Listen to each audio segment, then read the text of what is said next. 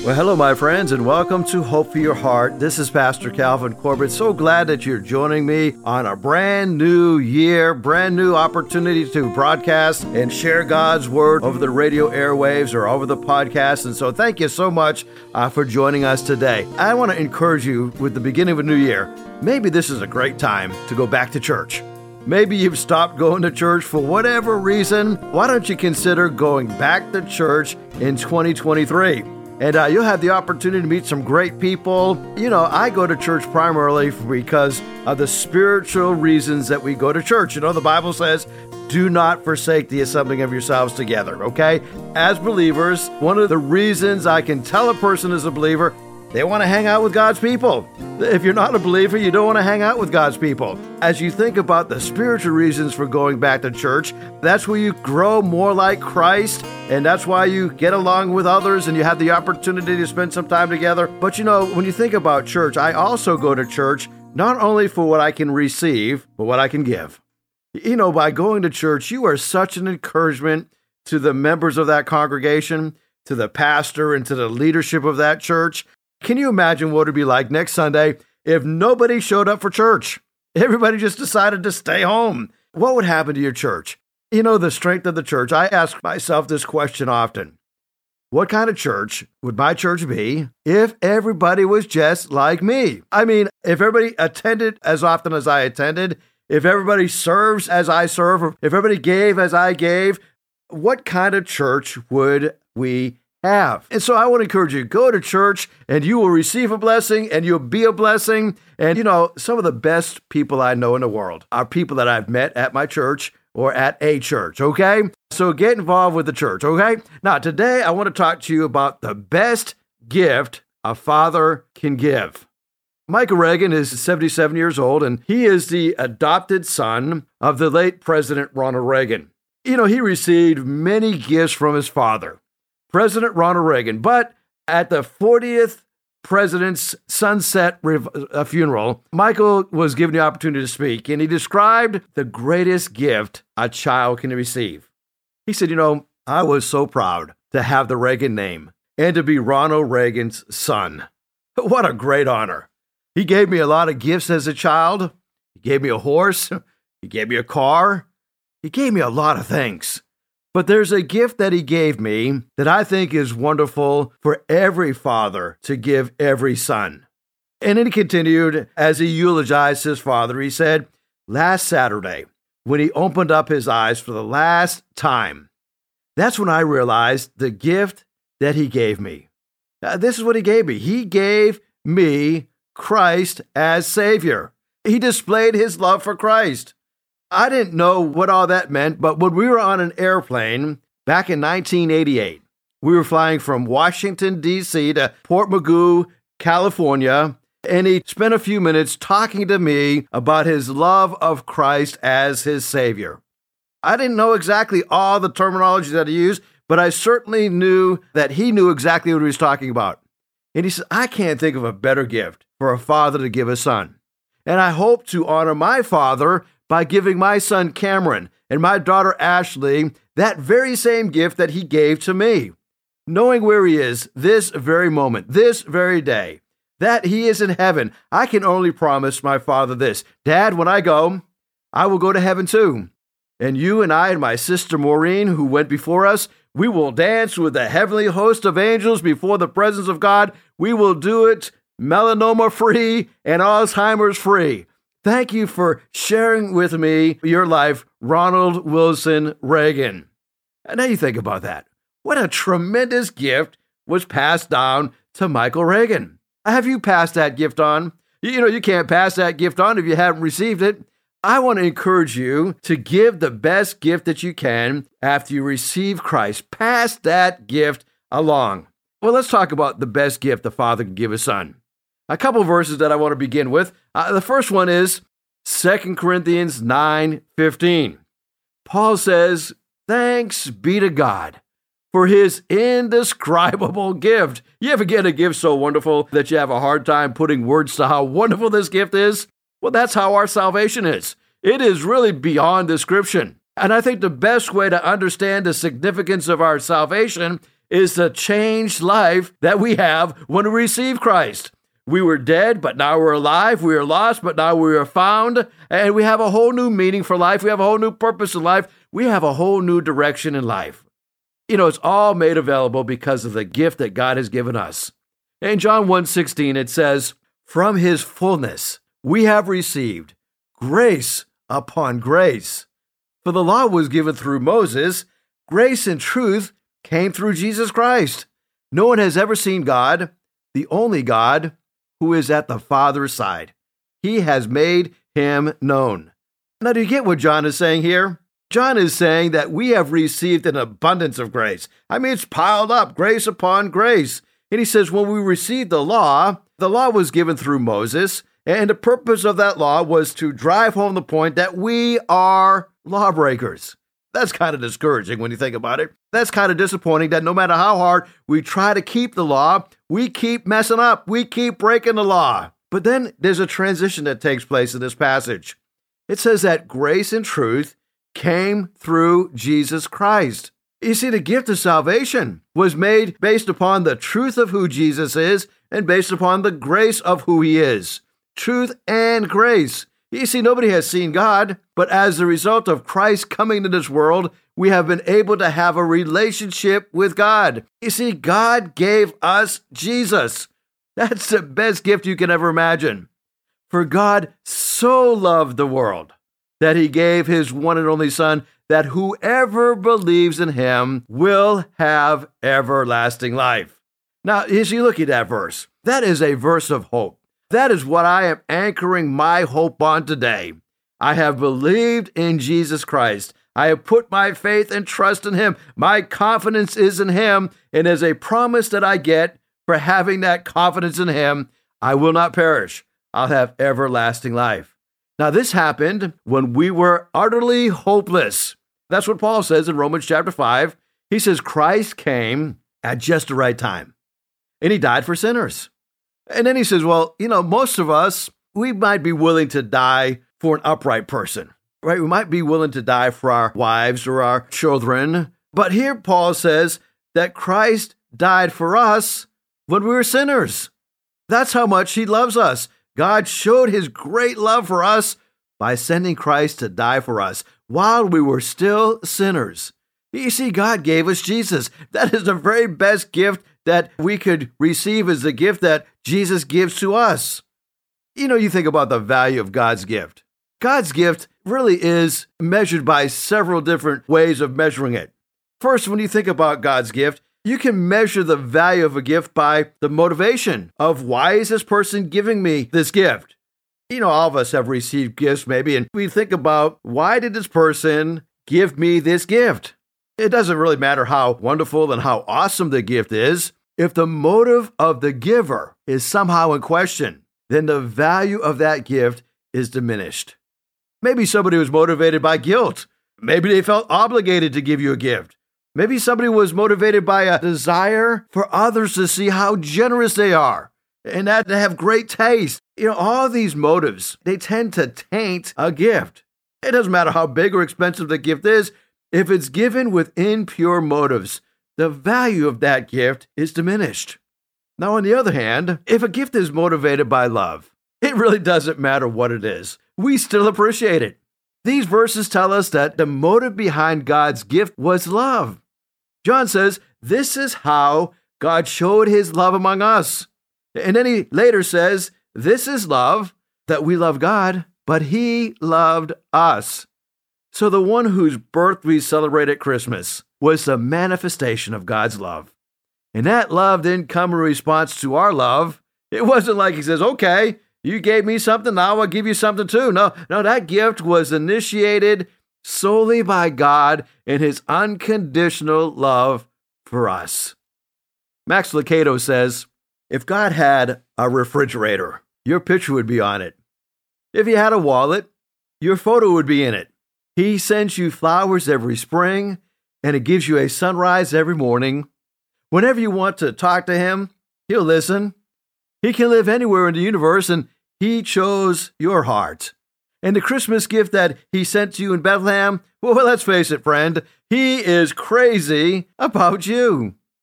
Have you ever had anybody that is crazy about you? You see, God knows us perfectly. All things are open, laid bare before Him, our darkest secrets and our deepest shames, our stormy past, our very worst thoughts, our hidden motives, our vilest imagination, even our vain attempts to cover it all up and appear to be something that we're not. He sees all of it, and yet He still loves us. Sometimes I get around with my congregation and I tell them, I says, if you really knew the real me, you wouldn't be very impressed at all. I try to lower the expectations because I'm a frail man like everyone else. So if you really knew all there is to know about me, you probably wouldn't be quite that impressed. And I tell people I'm not nearly as spiritual as you think I am, but the same is true with you. The same is true with all of us. We all fall short of the glory of God. You see, the value of God's gift is measured by its cost. God's gift is measured not only by its motivation, He gives it to us because He loves us, but it's also measured by its cost. A gift doesn't have to be expensive to be meaningful or even valuable. You see, cost is measured in many different ways. You can pay a lot of money for a gift, and that's one way to measure its cost. Or you can spend a lot of time finding or even making a gift, and that's another way of measuring a cost. I think about all the wonderful gifts that I have just in my office at the church. And the other day I was going through some of the gifts that I have, and I found an old cowbell, which is really a coconut that has been hewn out, and there's a bell inside. It came from Africa, given to me by one of our missionaries when he was serving over there, and he wanted to give me that gift. That gift is very meaningful because of where it came from and because of who gave it to me. And somebody spent a lot of time making that cowbell out of that coconut. I have another gift in my office that really is a blessing, and it's a gift that is not expensive. As a matter of fact, it was put together by a bunch of teenagers. And years ago, we got together and we had a kickball contest. And we invited another youth group to our youth group, and we had a contest between the two churches, and it was a battle between the youth groups. And our youth group happened to etch out the victory. And so I had this gift that was given to me that was made by the teenagers. It was almost like a belt that they made. It goes around your waist, and it has the names of the two churches conflicting with each other. And I won the kickball tournament. And so they gave me this cheesy little belt, but you know what? I still have it in my office. I have another gift in my office. I have a gift of a Bible. I have a Bible that I received when I was going into ministry that was given to me by my dad. And the Bible, it's in really rough shape because I was in a car accident and this Bible got soaking wet in the process of the accident. And the pages are all tattered and torn. But that was the first Bible that I used in getting serious about studying God's Word. It's a Thompson Chain reference Bible that was given to me by my dad on Christmas of 1984. Well, I still treasure that Bible. I don't use it as much because it's all falling apart. But when I first began preaching, I would take that Bible and I would just write my notes in the margin. And I don't know why I did that. Somebody told me that's the way preachers do it. You get your Bible, you just put notes inside of the margin and you just get up there and preach. And back then, my memory was a lot better than it is now. And that's how I began preaching, using that Bible. And then I've got another Bible that was given to me on the day that I was ordained into the gospel ministry. I got another Bible that was given to me by a church that I served in for 8 years as the associate pastor. Then I have a Bible that was given to me by my church, and it was a special anniversary Sunday, and so they presented me with a Bible. These are valuable gifts to me personally because I look at the cost of these gifts. It's not that they were so expensive, but it's the love that is behind those gifts. So I want to encourage you today. Think about the best gift that you have given and pass that gift on to somebody. I think the best gift that you can give is identifying and connecting with somebody. That's exactly what Jesus did for us. He lowered himself, became obedient to death on the cross. Way back in 1940, in September of 1940, a Polish army captain emptied himself in a very costly way. He suspected that something was not right at Auschwitz, and he knew that something was terribly wrong at that concentration camp. and he was a committed Christian. He was a Polish patriot, and he couldn't stand by and watch.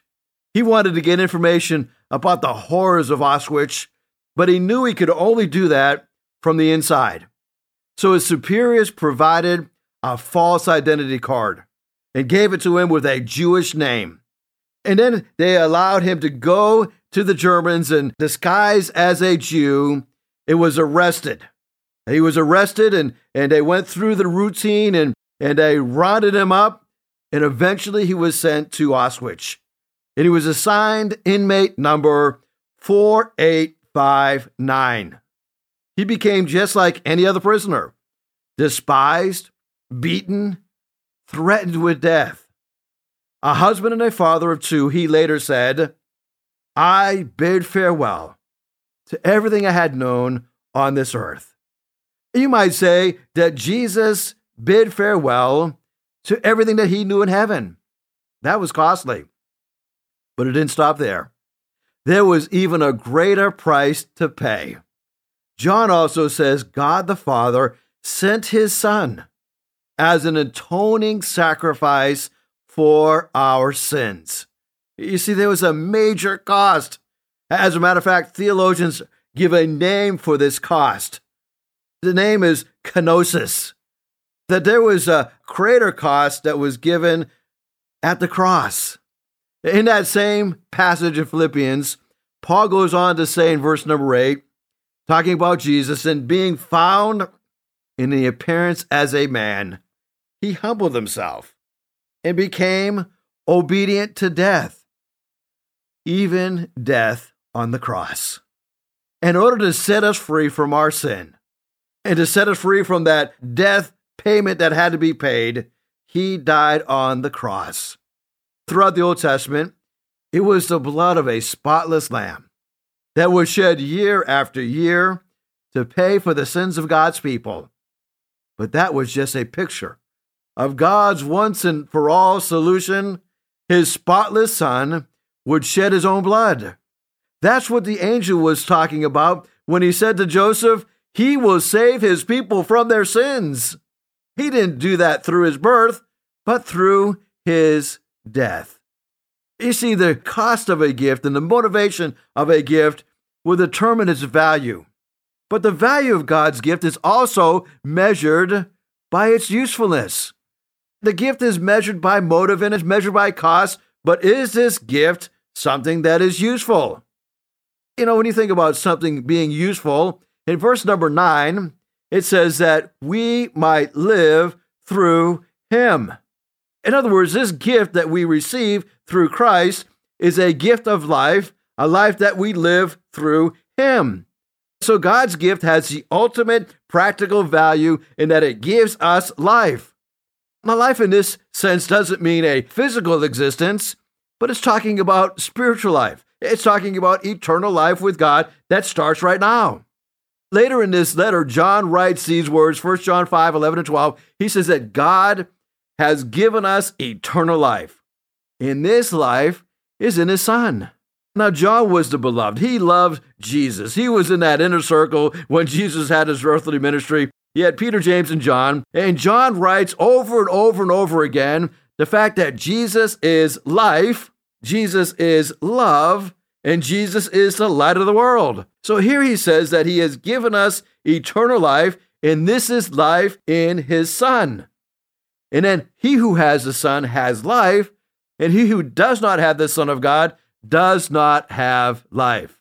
Now, Jesus put it this way: I have come that you might have life and that you might have it abundantly.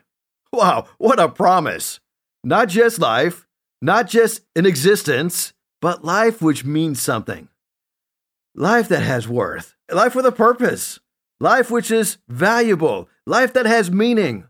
You see, a life with eternal consequences and benefits. That's what eternal life is. You see, part of that means we have a purpose. You know, one of the most beloved songs of Christmas really started out as an advertising gimmick. In 1939, Montgomery Ward tapped advertising executive Robert May and says, would you write a poem that we could use in our stores when Santa Claus is coming in the stores, and we want to give this to the children who visit him. Rudolph the Red-Nosed Reindeer first appeared in a small little booklet published by the department store chain, and more than 2.5 million copies were handed out. By 1946, more than 6 million copies of the poem were distributed. Rudolph's story came to musical life in 1949 when May's brother-in-law, Johnny Marks, wrote the music.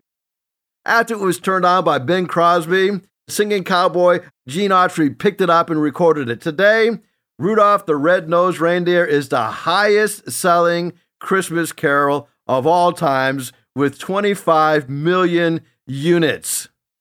Well, what makes this little carol so loved? Well, some people might say it's the courage of Rudolph, the alleged hero of the story. But the real beauty of the story focuses on grace. By grace, Santa chooses Rudolph, despite the fact that he's a clear outsider and considered a reject by all of his friends. He has a defect, his big, shiny red nose, that would ordinarily disqualify him from being chosen from other reindeer games. But despite all of the other available candidates, who did Santa choose when the fog rolled in? That's right, the one with the weird, shiny red nose. That weakness that was considered a liability by Rudolph and his fellow reindeer all of a sudden becomes a strength Santa used to accomplish his mission. I want you to know, your weakness, God wants to take it, and he wants to turn it into a strength. Ephesians 2 tells us that we are his workmanship, created in Christ Jesus for good works, that God has prepared so that we should walk in them. You see, you were specially created, you were handcrafted, you have been uniquely made for the purpose of bringing glory to God. Your purpose is to live a life that magnifies the Lord, to use your gifts and your talents in helping others, to tell those who don't know Jesus that there's some good news. Your purpose is to bring glory to God in everything that you do and everything that you say, so that when all is said and done, you will hear these words, "Well done, my good and faithful servant." You see, God's gift of his Son is useful. It gives us life. Despite our weaknesses, it gives us meaning, it gives us value, it gives us purpose. Our purpose is to glorify God. So here's the conclusion. God has given us the gift of his Son. The value of that gift is seen in its motive and in its cost, in its usefulness. Its motive was love. Its cost was both his self-emptying of himself on the cross. Its usefulness is through the gift we get, real life that lasts throughout all of eternity. Well, I want to invite you to join me again tomorrow as we look at the second part of this message, the greatest gift ever given, or the greatest gift a father can give his children. You see, Jesus gave himself, and we're going to talk about that. Jesus willingly offered himself up as a sacrifice. John 10:18 says that he gave himself voluntarily. He says, I have authority to lay down my life when I want to, and I also can take it up again, for this is what my Father has commanded. I want to encourage you today, as we wind up our time together. Thank you so much for joining me today. Maybe there's a burden that you're carrying. Maybe there's a struggle that you're in. Maybe your health is declining. Maybe you need some prayer for your life today as we begin a brand new year. Can I pray for you? Well, shoot me a text message, 252-267-2365. 252-267-2365, and I will personally pray for you. And if you would like me to put you on our prayer list on Thursday morning, we will personally pray for you on Thursday morning, and we'll pray for you by name. And if we can help you in your journey with the Lord, please feel free to reach out to me, 252-267-2365. God bless you. Thank you so much for joining us today for the broadcast. Join me tomorrow as we conclude this message on the best gift ever given. I would love to see you this Sunday, Hickory Ridge Community Church at 9 o'clock or 10:45. Listen, we're just in the Hickory section of Chesapeake, Virginia. We're not too far from anybody in the Hampton Roads area. Come by and see us at Hickory Ridge Community Church, 3320 Battlefield Boulevard South in Chesapeake, Virginia. Thank you so much for joining me today. And again, if I can pray for you, 252-267-2365. Thank you so much for listening. I look forward to talking with you tomorrow. If you'd like to hear this broadcast again, you can have a free download at buzzsprout.com/1890557, or you can listen on Amazon, Spotify, Google Podcast, and Apple Podcast. Hickory Ridge Community Church is located at 3320 Battlefield Boulevard South in Chesapeake, Virginia. Sunday service times are 9 a.m. and 10:30 a.m. We'd love for you to join us. For more information, go to hrcc7.org. And remember, no matter what you're going through, in Jesus Christ there is always hope for your heart.